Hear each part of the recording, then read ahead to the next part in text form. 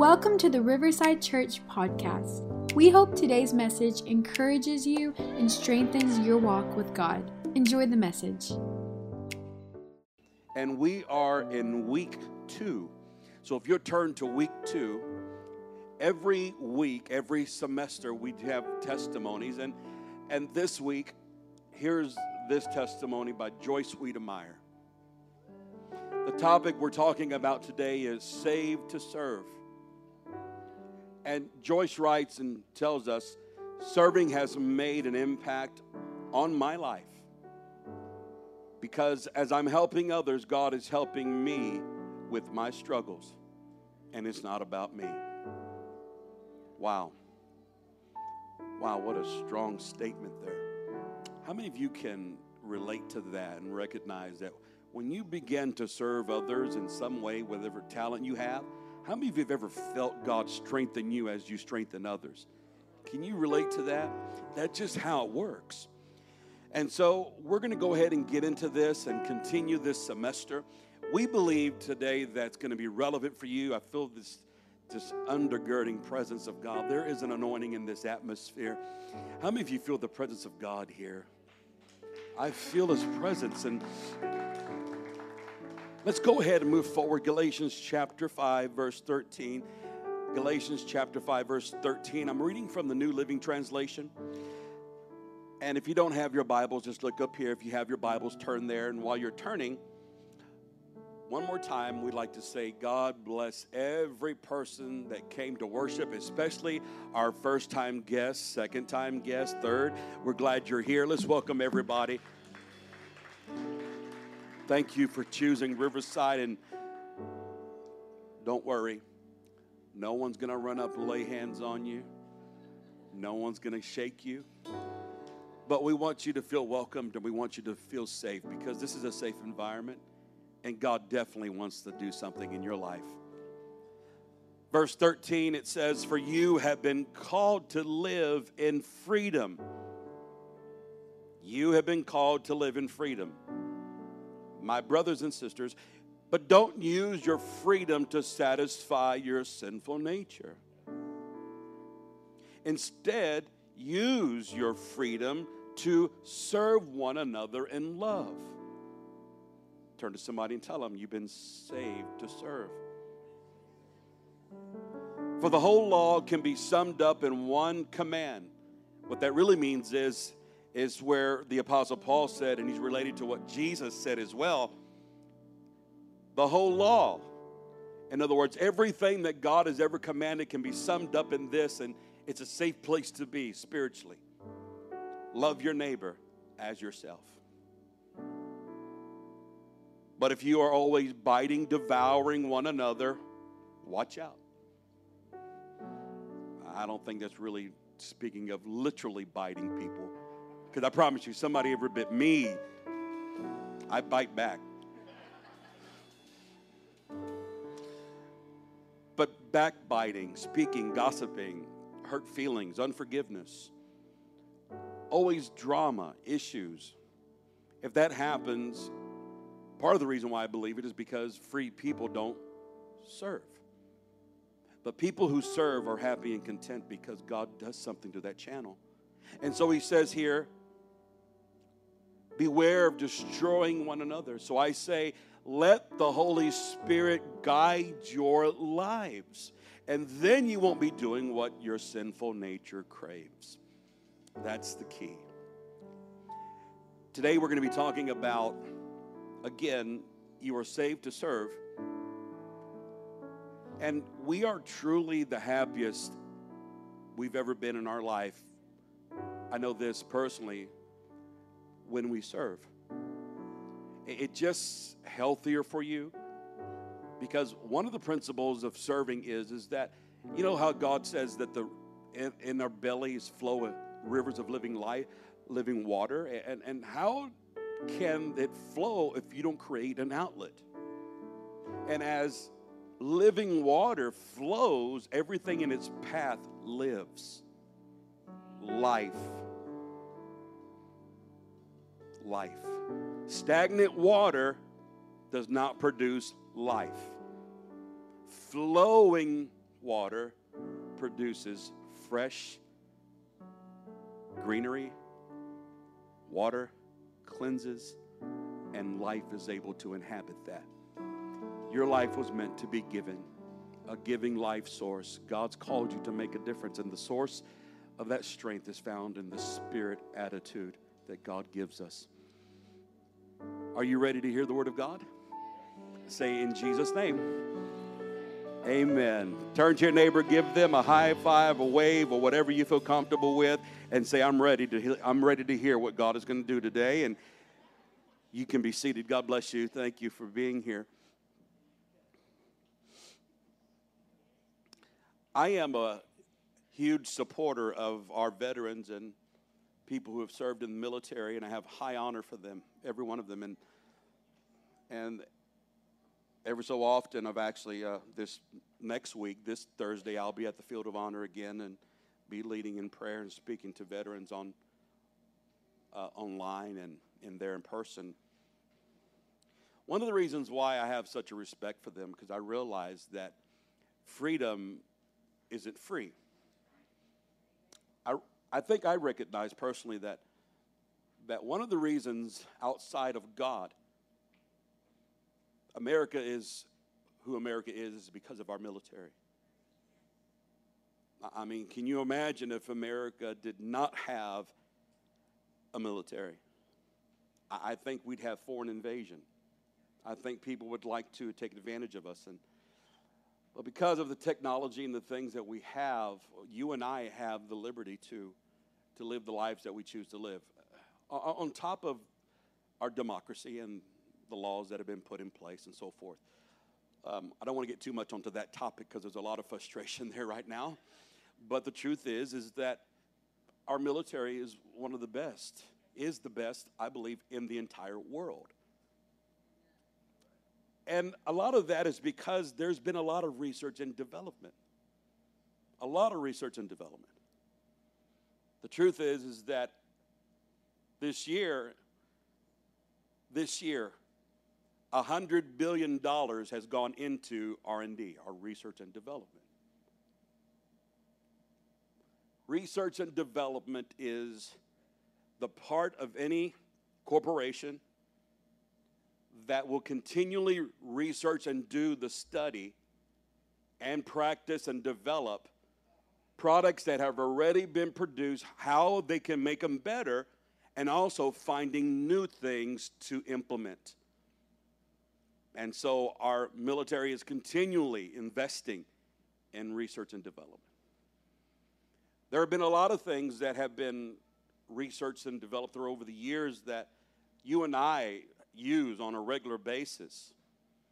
Everything that started, a majority of things that we need or we wear or we have, some of them, all of them, took a lot of creativity, but some of the things that have stuck out and really been a staple in our life began in the military. Billions of dollars and billions of dollars worth of contracts for other companies that work for the military. Commercial products have crossed over to civilian life.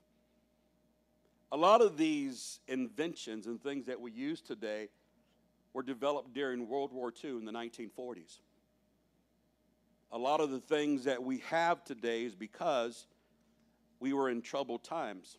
And if you recognize, anytime you and I are in trouble, we do a whole lot of praying. We ask God for inspiration. We get really creative. And during troubling times, when you get really creative about things and no ideas, it's a matter of survival. It's a matter of doing something different so you can survive through this season that you're in. During World War II, there was just a move of inventions and things that took place that caught on in our nation. Simple things that you wouldn't realize. I don't know if you can see this, but one of the things that was implemented during that time was something as simple as the shirt. You can't see it because it's a white shirt. You can? Oh, she fixed it. Thank you. Oh, they fixed it. Somebody fixed it. I'm buying your lunch today. First service couldn't see it. So that T-shirt back in the 40s, the Navy, they were trying to figure out how and what they can put on to be faster. Have you ever seen the compartments that they live in within the ship and what they're doing? It took a long time for them to button up everything, and so they developed the T-shirt out of cotton, and they wore that, and it was a trend that picked up. People had people had developed and made some of these things around, and if you didn't have anybody, a seamstress around, my mama was a great seamstress. She'd make all kinds of stuff. It was good. If you know how to sew, you are valuable in the family, I'm sure. But not everybody had someone like you. But when the manufacturers began to develop this and make it happen, they began to carry that over to civilian life, and everybody started wearing T-shirts. So whenever you wear a T-shirt, if you're wearing a T-shirt today, what you have on used to be underwear. Because everyone wore button-ups. But it's become common. That started with the military. Duct tape. All the Latinos say hallelujah. Was originally duct tape, D-U-C-K, because they needed something that had some adhesive properties, that was strong and that was flexible to seal up leaks on the boats and ships and things, that they had temporary fixes for equipment. In fact, I've seen people with duct tape driving down the road and their whole bumper was held up with duct tape. I've seen it happen. It's strong. It's strong. And so they called it duct tape because it was resistant to water. And that's what they needed, something that was resistant to water to patch up things, whether it be pipes, equipment, or whatever it may have been. That's what they did until the industry grabbed a hold of this, and it was the air conditioning and refrigeration industry that grabbed a hold of it, and they realized this stuff could be used for ventilation. Therefore, they changed it to duct tape, D-U-C-T. And they colored it gray because it was the same color as the vents. But it started with the military. I'm going to go faster. And the next one's super glue. Super glue was an accident that happened when they were trying to invent synthetic rubber. When they were trying to produce something for their vehicles, and the inventor found this stuff that was strong and it dried hard, but it was very gooey and they didn't like it. They put it aside, but they also found out it had strong adhesive properties. So what they used super glue for in the military was they recognized that when they put it on cuts and they put it on places that were bleeding, it would stop the bleeding. And so that's when they started to use it, but then it caught on in the industry, but that's where it originated. And then, when you look further, I'm going to get there in just a moment, but vehicles that you drive, the Jeep. The Jeep was something that was developed in World War II. It was something that was easy to drive in and out of during rough terrain. They needed something tough and something that can be gone from long distance, long locations, and they would eventually come to a place where they used the Jeep for everything, hauling equipment, pulling trailers, going up terrain, going into the jungles, and the Jeep became so popular that after the war, they sold it off at a cheap price. Everyone embraced it, and then they started to manufacture it, and then young people started to buy it, right? Or young at heart, either way. It was actually called GP for general purpose. But when they shortened it to Jeep and said it together, and that's where they came up with the word Jeep. But it started with the military. Osprey, fighting in the jungles. They needed something to deter all of the mosquitoes and all the things that were causing malaria. They came up with this. It wasn't an aerosol. They needed something compact, something they can travel with. And then, most of you use this stuff. Silly putty. Silly putty was just something that in the process of trying to develop, trying to make something happen, it was rejected. But then a guy found it and saw how fun it was to play with, and he would put it on newspapers. For those of you who grew up with silly putty, and you can transfer images from the ink, show your friends. He took it to a party, and they decided to sell it in an egg. And people were buying silly putty all around the world. Genius idea. Tires. When we were at war, we were cut off from the forest in Central America where we got our tar from. So the military had no choice but try to develop synthetic rubber. Super glue came out of it, and then we got tires that came out of it. All from the military. One more, virtual reality.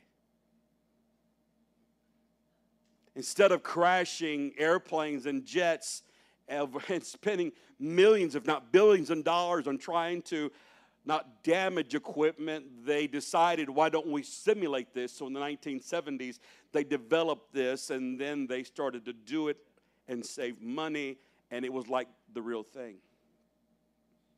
Everyone say research and development. Jesus said and gave us a plan for prayer. He said, ask, seek, and you'll find. There are some things that are experienced through our searching. I believe that the kingdom of God had so much to offer into the world, into our civilian life, into the life that we had, but it first had to be experienced through Jesus. If you ever wondered why Jesus had the prayer life that he had, you can look at the miracles that he performed.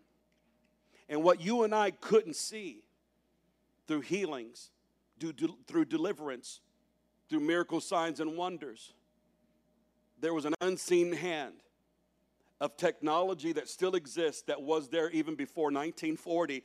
Prayer is the highest form of technology. I want to tell you that right now.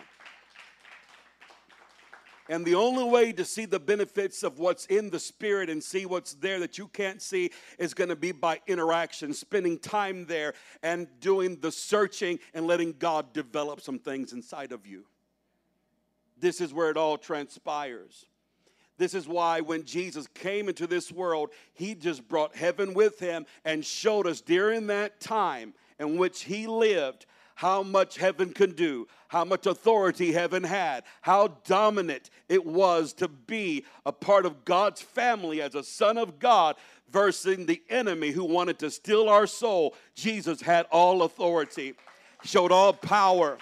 He had all things available to him. It was all new. All new. There are things right now that I didn't show up there that are so impressive that our military has developed. Mind-blowing. But can you imagine how much more God's kingdom provides military might and provision and power and safety for you and I that's available to you at any given moment? All you have to do is ask. All you have to do is search. All you've got to do is knock, and you'll find. Jesus came into this world, and they never seen the things that Jesus had done. Read this, Mark chapter 2, verse 4. It says this, and when they could not come near because of the crowd, speaking of the people who had someone that was sick or paralyzed, they uncovered the roof where he was. And so when they had broken through, they let down the bed in which the paralytic was lying. When Jesus saw their faith, he said to the paralytic, son, your sins are forgiven you.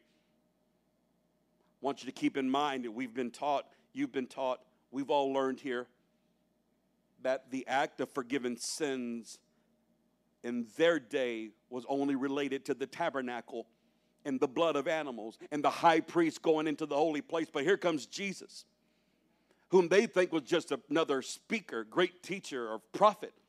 Some didn't even believe that. And he comes and tells somebody, your sins are forgiven you. They'd never seen it before. But they'd never seen anyone like Jesus before neither, with the authority and the power and the influence that he had. The only reason why Jesus had that kind of influence and authority and power is because he was without sin. He was flawless. He was the only perfect human being that ever was and ever will be. Turn to somebody and tell them, I'm not perfect, I'm just forgiven. But when Jesus saw their faith, he said to the paralytic son, your sins are forgiven you. And some of the scribes were sitting there reasoning in their hearts. Why, they said, why does this man speak blasphemies like this? Who can forgive sins but God alone? But immediately, when Jesus perceived their spirit and saw that they reasoned within themselves because of this, he said to them, why do you reason about these things in your heart? Which is easier to say to the paralytic, your sins are forgiven you, or to say, arise, take up your bed and walk? Because see, anybody can say you're forgiven. Now, if you're in relation with somebody and that's personal and you say you're forgiven, you're really saying, I forgive you. Because you and I know nobody can forgive sins but God. But God was in Christ reconciling the world to himself.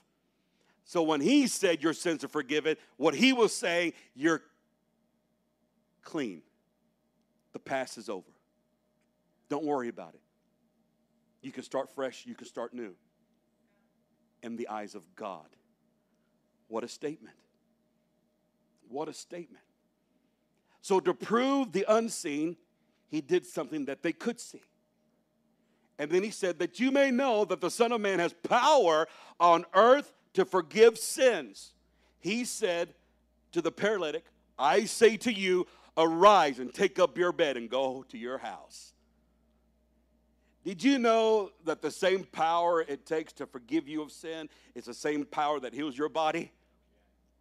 The same power it took to take Jesus to the cross, shed the blood, rise up from the dead is the same power that you had asked for when you say, Lord, forgive me, or Lord, help me. It's just proven in different ways. And Jesus proved it to them.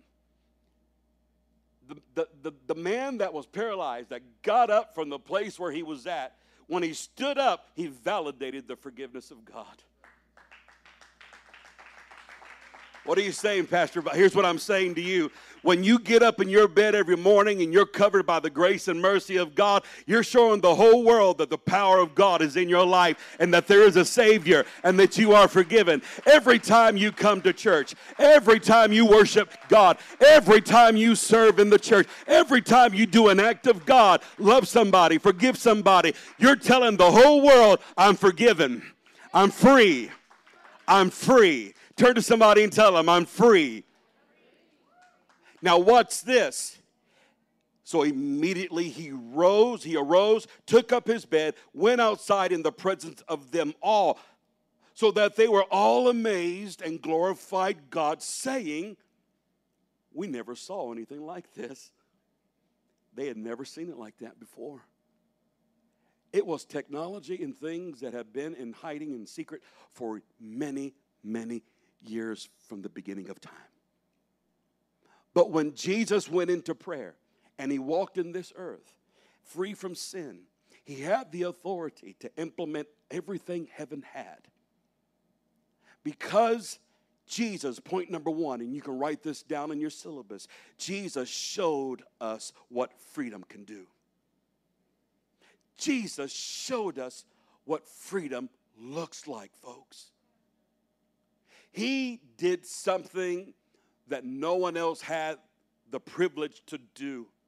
Jesus stood up in the synagogue one time and he began to quote Isaiah chapter 61.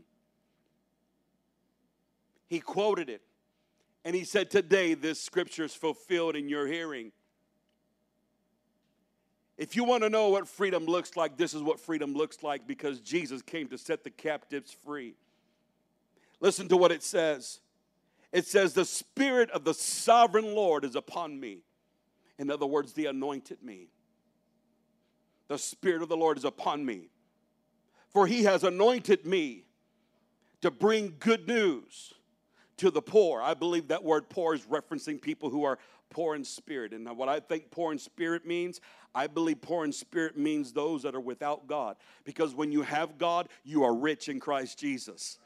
When you have Jesus, you're not a pauper, you're not a beggar, you're not left alone. You have the riches of Christ Jesus inside of you.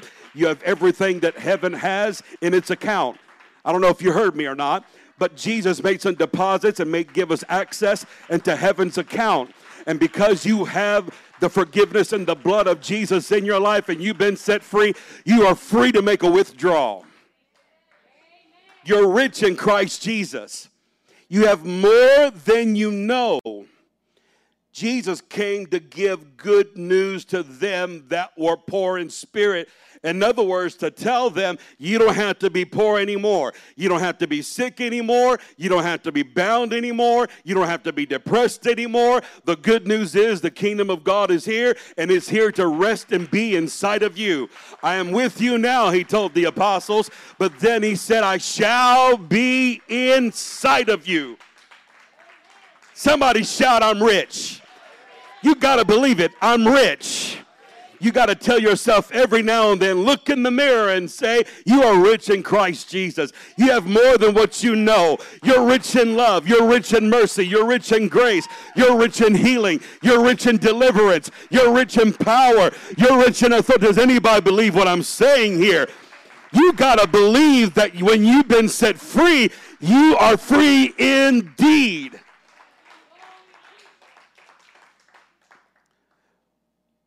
So the Lord has anointed me to bring good news to the poor. He has sent me to comfort the brokenhearted. Only people with strong hearts can help broken hearts.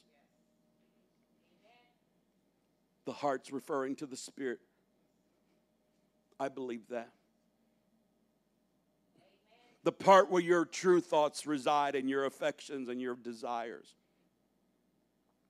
The brokenhearted, those that have been let down by life, those that have been abused by powers that be during his day and ours. Brokenhearted people, people that feel that there is no hope, people that feel that there is no other way, people that don't know that God is provided for them a new way, people that have no answers, people that have been looking for years. How do I get through this? How do I get out of this cycle? How do I break this thing? Here's the good news. Jesus came. Jesus came, and he's going to heal your broken heart.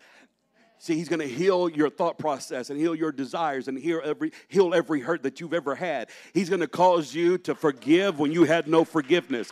He's going to cause you to start thinking like a hopeful person instead of feeling like a despair person or feeling like you're alone or feeling like there is no other option. That's what God does to your heart. When you give your life to Jesus and you start walking with Jesus and you're born again by Jesus, Jesus gives you a whole new plan for your life. He gives you a whole new future. Your past is gone. No more reminiscing on the past. No more being held down and weighed down by things you did or what someone else did to you. You are a new creature in Christ Jesus. Behold, old things have passed away, and someone say the rest. All things become new. Someone say new. All things become new. Hope.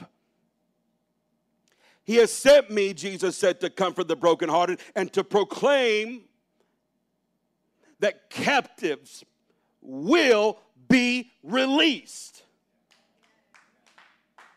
and prisoners will be free.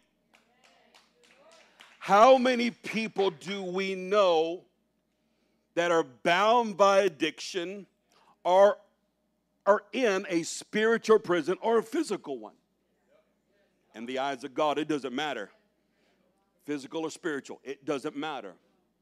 Jesus said, I have come to set them free. I have come to set them free. Mama, don't start praying for that boy. Mama, don't stop praying for that daughter. Don't stop praying for your family. Daddy, don't stop praying for your grandchildren. Mama, don't stop praying for your grandchildren. Prayer works. Jesus can do it. He's inside of you. He's never been defeated. He's never lost hope. He's never depressed. He's never afraid. He's never in despair. He has never lacked any power or authority in this world.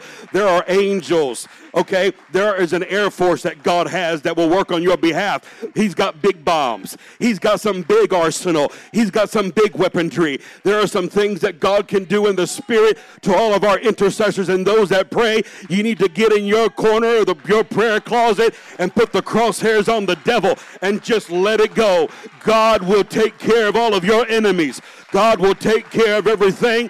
You just got to pick your head up. You got to begin to walk again. You've got to begin to have faith again. Don't stop praying big prayers. Pray those big audacious prayers. Pray those big miracle-working prayers. Pray those faith-filled prayers. Turn to somebody and tell them, don't stop believing. If you're going to dream, dream big. If you're going to pray, pray big. If you're going to fast, fast big. If you're going to serve, serve. Whatever you do, do it all in the name of the Lord Jesus Christ. Because he's going to get the credit, because he does the work. He does the work.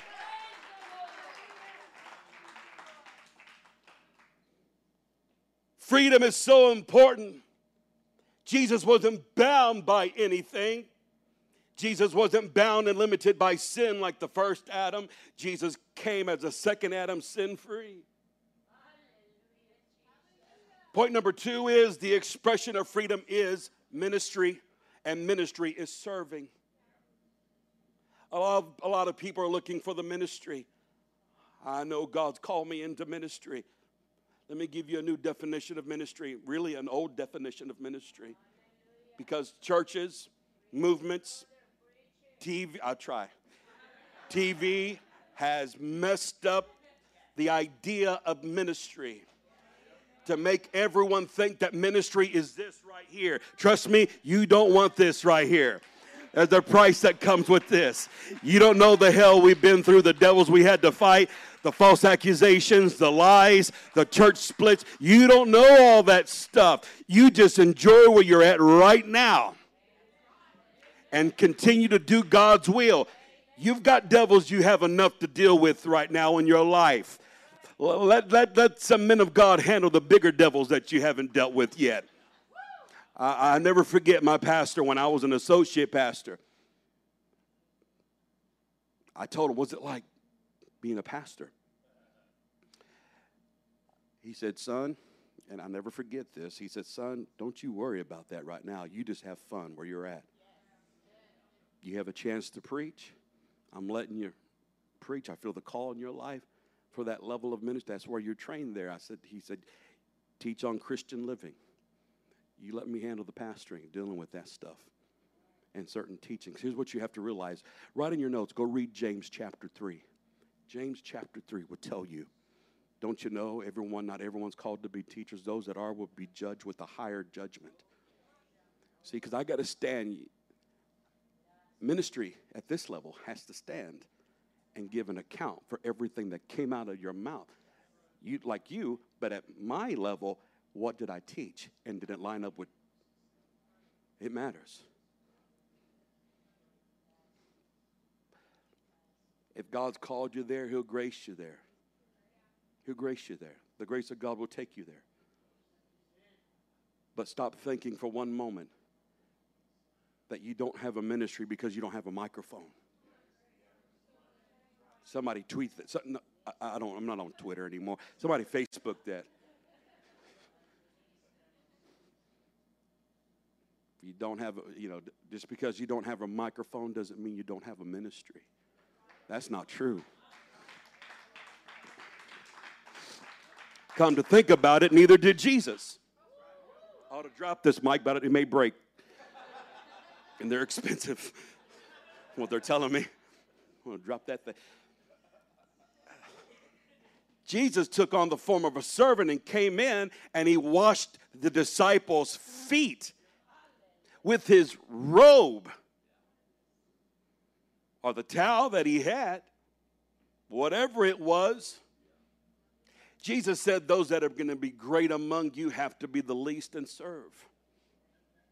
There are people waiting for you to find your ministry.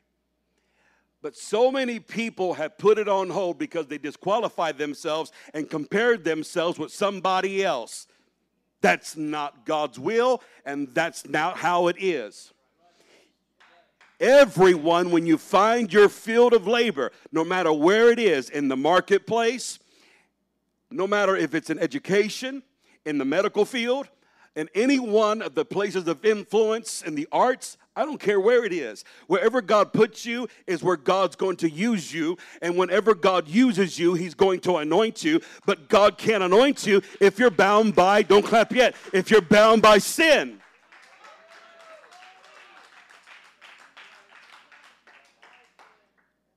The expression of freedom is in ministry, but how can you serve if you're bound? I mean, it's hard, right? I'm called. I'm called. He called me. Hard to do God's work whenever you're bound by things. And write this down. You can never help somebody out of something that you're in. Ouch. Can't do it. You can't deliver anybody from something you're not delivered from. So when God saved you, he didn't save you just to save you. God saved you to serve other people, to see them get delivered too. Ministry is serving. And when God sets you free, you'll find your purpose. But you won't find your purpose if you don't take a chance and start serving. And you got to start any place, man. You just got to begin anywheres, ma'am. You've got to just start someplace, and God will begin to lead you. You see, when God begins to lead you, God begins to anoint you. Because when God begins to anoint you, God will begin to protect you and to keep you. The result is living a holy life. I had a conversation with somebody the other day at the workout facility I was at, and it happens. People find out I'm a pastor, and they want to start asking me questions or preach to me. I don't know. That's why I put those little things in sometimes, right? Mind my own business. And one of my friends, I say my friend because we've been talking for a while, and I pray for him, and we talk, and we start talking about the benefits of what God has. And I start saying, you don't have to, a person doesn't have to be bound by addiction or sin and lifestyle. There's a better way, and God can keep you from things. And his response to me was, oh, you're one of them that believe that we're not supposed to make mistakes, or, and I said, no. I said, there's a difference between making a mistake and being stubborn and sinning no matter what other people think, including God. I mean, there's a difference between I failed and I want to be a failure. You understand what I'm saying, right? You're only a failure as long as you stay down. But the moment you get up, it's over.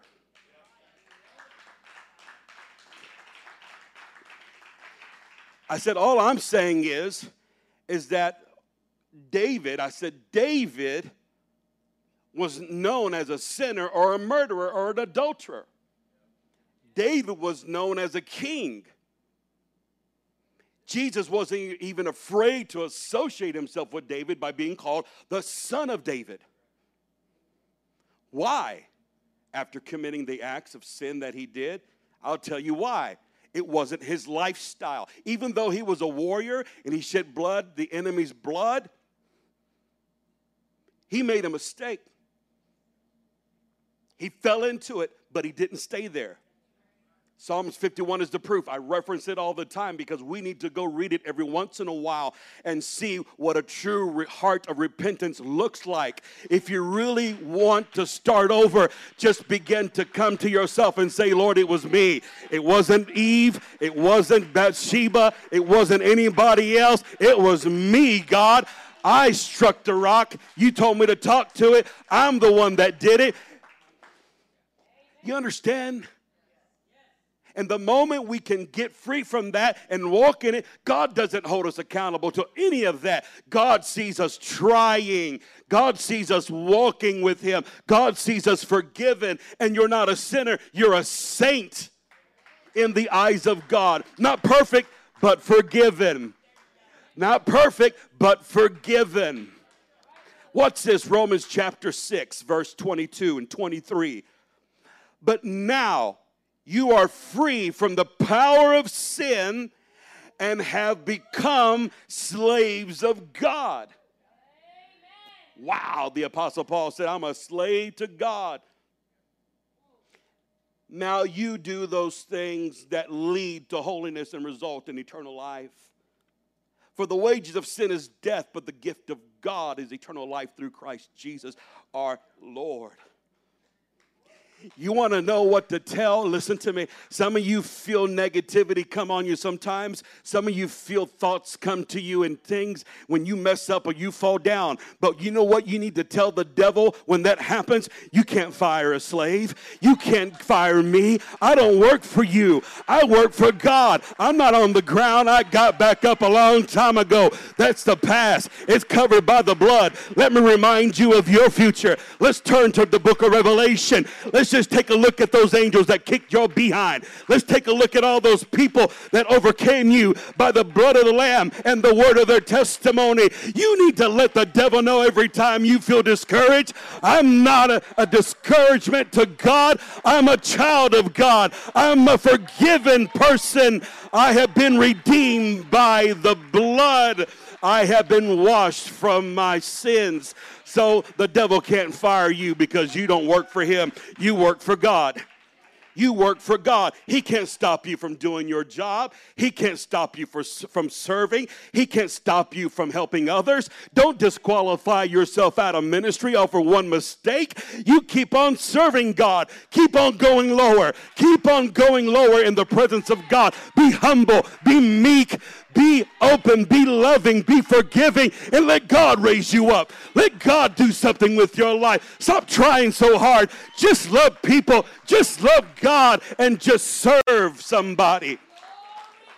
Repeat this after me. Are you ready? Say, free people set people free. Bound people bind people up. Very simple. Okay, I'm going to. I like the way you say brother. Nice. It's nice. There's a lot to know about your deliverance. There's a lot to know about your deliverance. God delivered you to help deliver other people. Let's look at this as a born-again experience. When your child was born, they were delivered. When you were born again, you were delivered. How many people need to be delivered or born again? And you be the midwife. The church is the womb. The Savior is the husband. The child of those that you need to serve to help win. You see, nobody cares how much you know till they know how much you care. And when I say you're serving somebody, you serve anybody, any place, anytime by your acts of goodness, kindness, and who you are. One of the ways we serve is through the church. Did you know every time you are involved with church, you're helping us reach people? Did you know every time, no matter what you do, from cameras to media, to the connection center, to coffee in the cafe, cleaning the church, every act of serving is a method and a tool God uses to reach people. It is. I'm going to encourage you. If you don't know your purpose, just start doing something to find your purpose.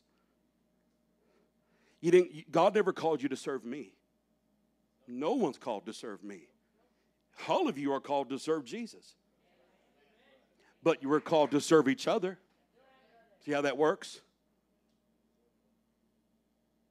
We don't hold the signs up, serve me, but we serve other people. Well, listen, if you feel like you don't have a gift, can I ask you a question? Can you smile? Because we need more greeters. Well, I don't like to smile because my teeth are crooked. The cafe, anybody can pour coffee. The media, no one will see you there. You can do something. And until you do something, whether it's prayer, whether through giving, we call it this: time, talent, and treasure. Those are the three avenues that you give from. We believe all three should be functioning in every believer's life. Time, talent, and treasure. No matter what the amount is, and all of them, you got to give out from that place to your local assembly so God can work on those areas of your heart. Has to happen. Come on, Haley. You see, God saved you to serve, and see, when you start doing that, the anointing will flow through you and strengthen you, change you. Don't be afraid. And don't feel like you got to be the boss.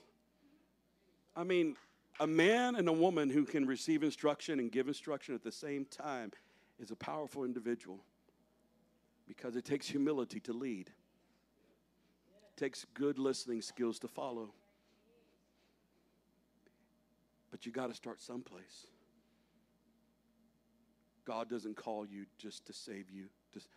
God doesn't call you and save you just so you can sit. God called you to serve.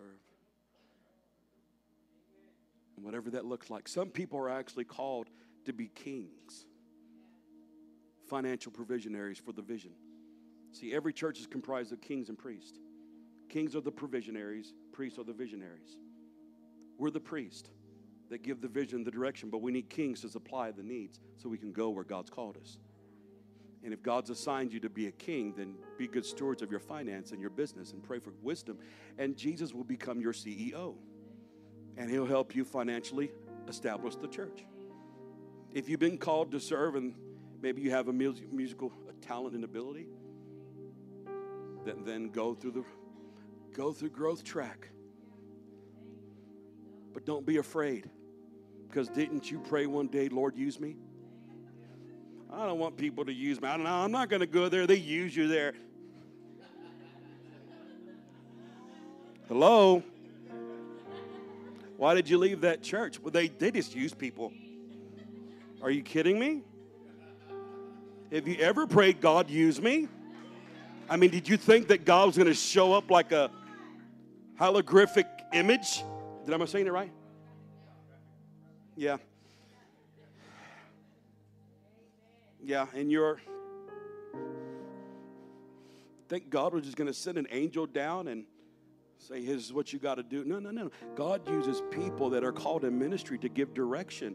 And God uses churches. It all comes through people. And so that's how God works. So you're going to have to trust. You're not working for the person. You're working for Jesus. I want you to stand to your feet here this Sunday morning, because I'm on a rabbit trail. But here's what I want to leave you with, this thought, and then I'm going to give you the weekly challenge.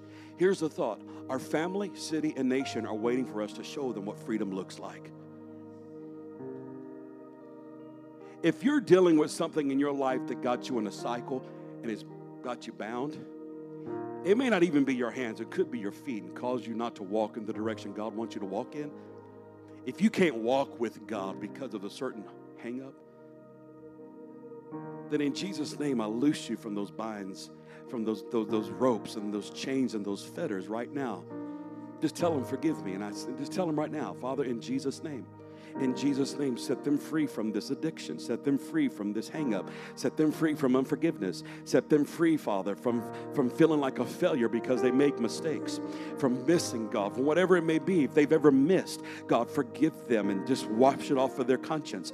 But today, dear God, whatever they do with their hands, set their hands free to do the work of God. Set their feet free to walk in the will of God. In the name of Jesus, we pray liberty and freedom into this place. God, we pray for those that have not given their life to the Lord, that they would just surrender right now and say, God, become my Lord and Savior and forgive me of my sins. Lord, we pray today for us to walk in unity. We pray today, dear God, that we would start, every person would start serving in a ministry at this church because you want to use them. We pray, dear God, that that would be the weekly challenge, that we would begin to serve, that we would begin to work, that we would begin to do whatever is necessary.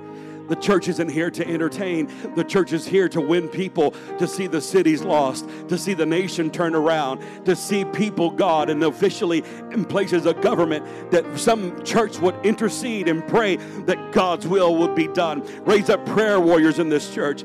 Raise up people that will give her their time in prayer. Raise up people that will give her their finances that aren't giving in their finances. Let the people, God, in this place that have talents and ability, let them begin to serve faithfully on a regular basis, that you put a desire in their hearts. This church, God, this group of people can change this city and turn it upside down. Just move on our hearts, God, to put the initiative inside of us. Somebody shout out, use me, Lord. Come on, if you mean that, somebody shout out, use me, Jesus. Thank you for listening to today's message. If you liked what you heard, be sure to subscribe and share it with a friend.